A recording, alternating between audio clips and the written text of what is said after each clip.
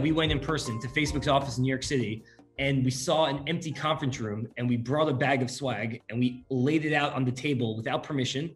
And people were coming by. Just imagine you're walking in your office and you see an office of people, have swag. You assume that they got the approval, but we didn't. People would stop in and say, "What are you guys doing?" Like, "Oh, we're selling swag. You guys need anything?" And somebody came in that first day and wanted to buy from us. So we made that first $3,000 sale. It didn't matter. We pretty much gave it away. I think we made about like 10% margin on it, like nothing. It was about getting in the door because the logo of Facebook was worth more than anything. Welcome to Sit Down Startup Founder Podcast, where we interview top founders on all things growth, retention, expansion. It's our goal to help you learn from the best by hearing exactly what they did so you can apply those similar approaches to your seed and Series A company. I'm your host, Adam O'Donnell, former founder in Silicon Valley VC. I currently manage VC and startup partnerships at Zendesk for Startups here in Silicon Valley. Zendesk for Startups offers 6 months free for all things Zendesk for all qualified high-growth companies. This week, I had the pleasure of interviewing Jeremy Parker, the founder of Swag.com. They recently sold to Custom Ink. My biggest learning, start at the top. He said most founders think for their first customer, they need to start small and then build up over time and eventually get the big brand name logos. But they flipped that on their head. And their first customer was Facebook. And then he said the next customer, WeWork. When they went to sell WeWork was like, "Well, why should we trust you?" And he's like, "Well, we have Facebook as a customer." Jeremy seemed to put on this identity that we are a great company, able to service these high-level customers, and then they worked their way into it. They did it in an industry where there's over 30,000 competitors selling swag products. Of course, you ask, well, how did they get Facebook as their first customer? As you just heard, they did that blitzkrieg approach by going to Facebook in person, once again, a common trend that we keep finding to get that first sale. It's a great episode. You're going to learn a lot. Shout out to our top partner, WeWork Labs. You've all heard of them. Their Labs program has expert advice, mentorship, live education sessions, on-demand learning, and an incredible global community. Welcome to Zendesk Startup Podcast. Really excited just to share your story of Swag.com and the successful exit that you had to CustomInk.com. So just before we kind of get to some of the growth stories that you did, I would love to hear, when did you actually found Swag.com? I founded it in early 2016. So January, right at the beginning of the year. And maybe give you a quick background of my history a little bit. So I have a somewhat interesting background for an entrepreneur. I was a documentary filmmaker in college. So when I went to Boston University, my documentary film won the Audience Award at the Vail Film Festival. So I was this young filmmaker, and I remember I was on the top of the mountain, and we won this big film festival. And I remember the next morning I went to the brunch, quote unquote, celebrity brunch. And half the room were these big celebrities that everyone's heard of. And half the room were these struggling artists. And I did an internal gut check. And I asked myself 2 questions. I said, number 1, am I that good? And number 2, do I love it? And both answers were no. I didn't, even though I just won this film festival, I didn't think I was that amazing. And I honestly didn't feel the love that I wanted to do this for my whole career. So went back to school. I was a junior in college at the time. And I started to think about what I wanted to do. And I had no business experience. I was mostly an artist. And right after I graduated college, I started my first business. And I didn't really know what I wanted to do. So I thought, what if I started a t-shirt company? Because then I could learn how to manufacture. I could learn how to do PR and marketing and build an e-commerce site. And I thought that would be a really good entry into entrepreneurship. And I could learn all the stuff I was good at or bad at, or things I really enjoyed. And I launched this t-shirt company called Tees and Tats, horrible name, but it was a tattoo apparel t-shirt company, and it was $250 t-shirts, really expensive. And we were selling to all these high-end stores. And this was in 2007. And if I could take you back to 2007, this is when the recession hit, and all the stores we were selling to went under. So it was for the worst time to launch the company. We launched like 3 months before the recession hit. And during that time, I thought, well, I got to keep my business afloat. So I started thinking creatively. I figured out this kind of gimmicky, a marketing strategy to tie the prices of the Dow Jones to the prices of my t-shirts. So as the Dow dropped, we would give a discount on their t-shirt price. And it was a little bit gimmicky, et cetera. But I was 22 years old. I wanted to get some marketing, and I started reaching out with this story to all these blogs. And Mark Cuban from Blog Maverick, and obviously Mark Cuban, world famous entrepreneur, wrote about this in this blog. It got a lot of exposure, got picked up by Ad Age, and ultimately introduced me to the CEO of a very large promotional product company. And that's how I got into a long roundabout way of how I got into this promotional product industry of swag.com. I met the CEO of this really large company, learned about it, fell in love with the industry. And then you fast forward 10 years, I had this idea for swag and I thought, I feel like I'm the right person to do this business. So started the business 2016 and now here we are.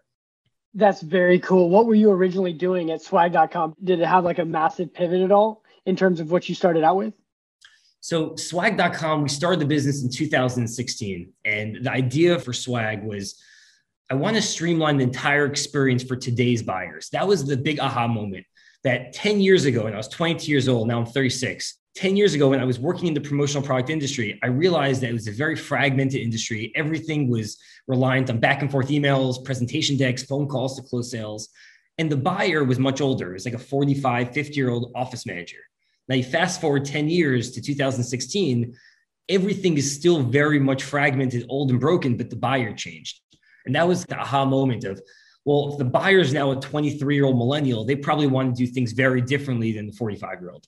So I started to learn as much as I can about the buyer. I didn't know who we were going after. All I knew was I wanted to sell swag to corporations, but who at the corporations are the swag buyers? There's so many different divisions. There's the HR team and the marketing team and the sales team, the office manager, but who'd you go for first? So when we started the business, we didn't know that answer. So we wanted to learn. And I also didn't know exactly what the right product should look like. So the first year of the business, 2016, it was all about learning. I spoke to well over 500 office managers, marketing managers, sales reps, everyone in the organization to try to understand their pain points. And what I learned very quickly, about like 2 or 3 months in, everyone's going after the marketing teams because they have the biggest budget, but no one's really going after the office manager. And there's this sweet spot of the office managers within organizations have big budgets, not even close to as large as the marketing teams. But that's okay, but they're not as targeted. And I felt like if we could go after the office manager and give them a great experience, that will be our Trojan horse into the company so that we could expand. If the office manager buys 100 t-shirts for their company and they're giving out all these t-shirts and every t-shirt says swag.com and inner label, now the marketing, the sales team, the London office, all these different departments will now know about swag and that they'll say, wow, the quality is really great. We should be buying from them. So our strategy from the get-go is get in the door and then expand in any way we possibly could.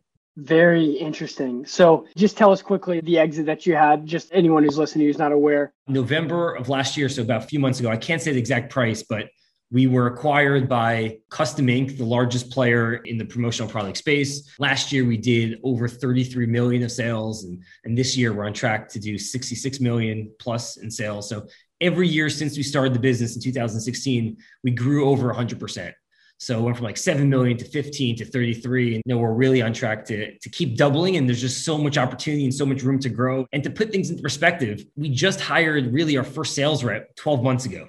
So we're doing 33 million of sales and we're just hiring sales teams.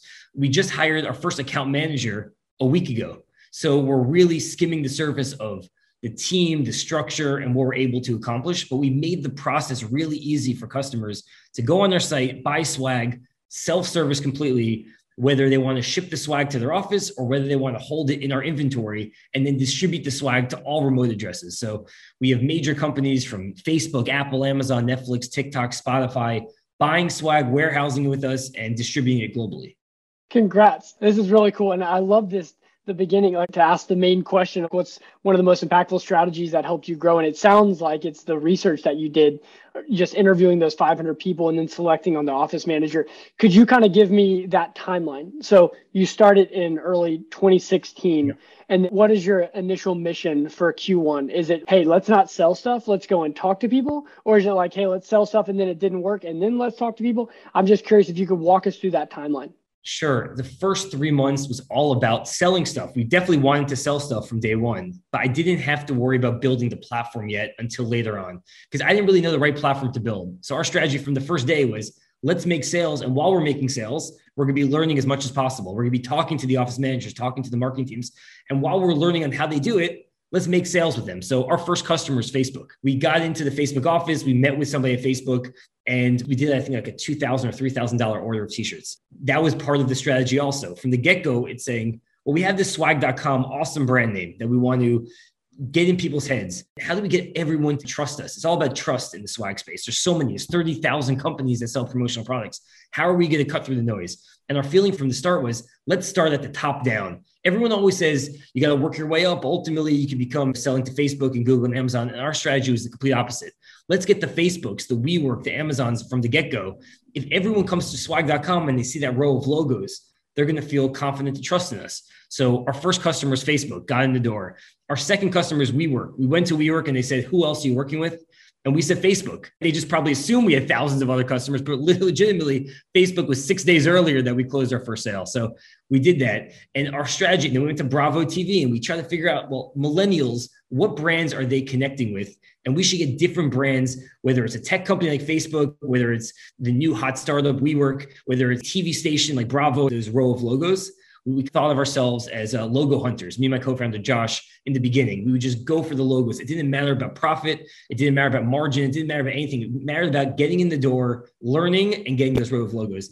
And once we started to really understand who the buyer was, this was 6 months in or so, we started figuring out, well, we know at least the first version of what the site should look like. So we started building the site Q3 and Q4 of 2016. So first year of business, from perspective, we did about 350,000 of sales, all manually, all knocking on doors, all going up and down the hallways of WeWork and trying to make sales.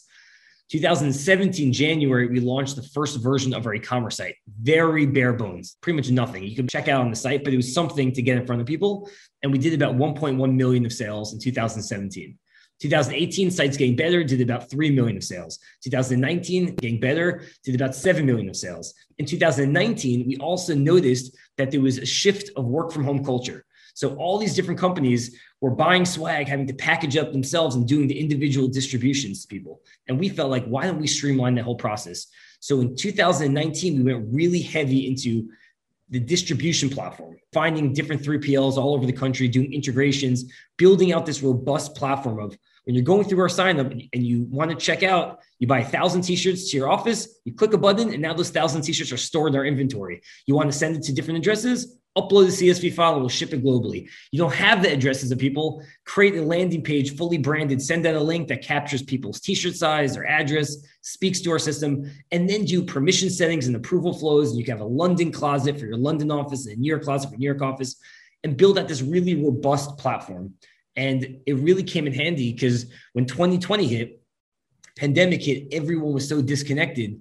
How do people connect with each other? So sending swag became a very powerful tool in the later part of 2020, where everyone's so disconnected. Keeping that company culture thriving, even when no one's in the office, was a big thing.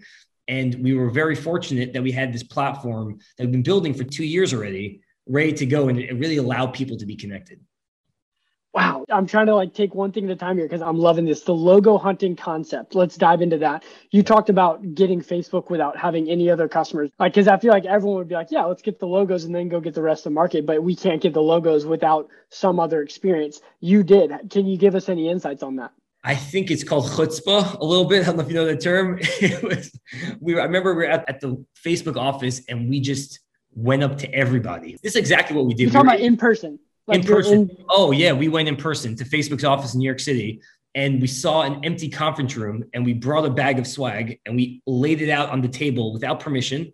And people were coming by. Just imagine you're walking in your office and you see an office of people have swag. You assume that they got the approval, but we didn't. People would stop in and say, what are you guys doing? Like, oh, we're selling swag. You guys need anything? And somebody came in that first day and wanted to buy from us. So we made that first $3,000 sale. It didn't matter. We pretty much gave it away. I think we made about 10% margin on it, like nothing. It was about getting in the door because the logo of Facebook was worth more than anything. Making $1,000 in profit versus having the Facebook logo, it's like, who cares? And then we did the same thing with WeWork. And WeWork, there was a big thing. I don't know if you're familiar, but they had this thing called the WeWork Summer Camp. And it's like this big event. They rent out campgrounds. They have thousands of people. And it was very important for us with our strategy to get that WeWork Summer Camp t-shirt. We were in nothing. We were like a month old at this point, but we need to get this because our feeling was every t-shirt says swag.com on the inner label.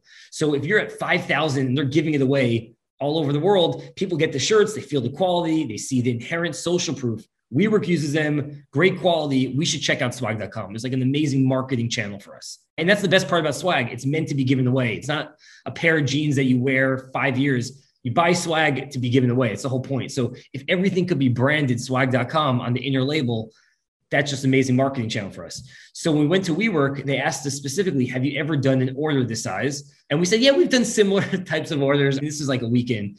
But what we did is we rolled, I had my grandma, my aunts and uncles, my parents roll thousands of t-shirts in my home, my parents' home. And we rented a U-Haul and we drove it out to the campgrounds. And we were selling and being the delivery drivers and being the head intern. And I think when you're just starting the business, you got to do everything. But that one contract got us, I think, about like 25 new customers from that one event.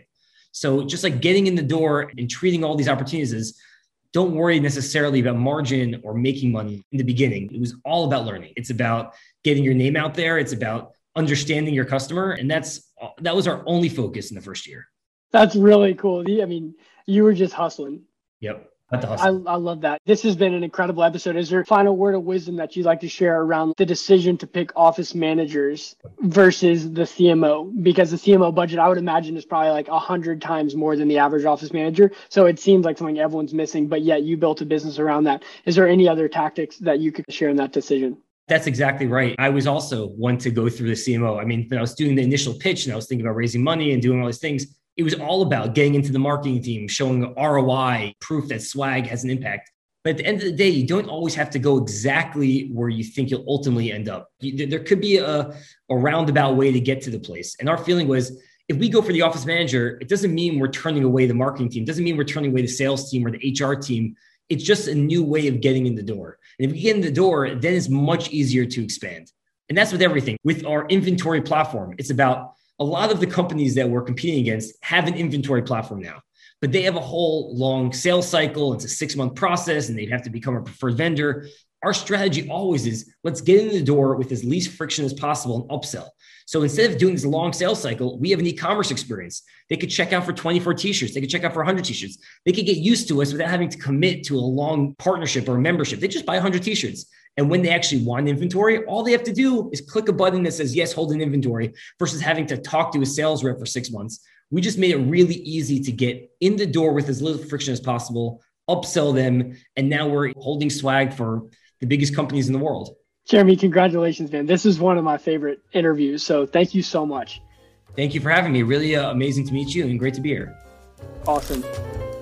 That's a wrap. Thanks for listening. Make sure to subscribe on Apple, Spotify, and Google.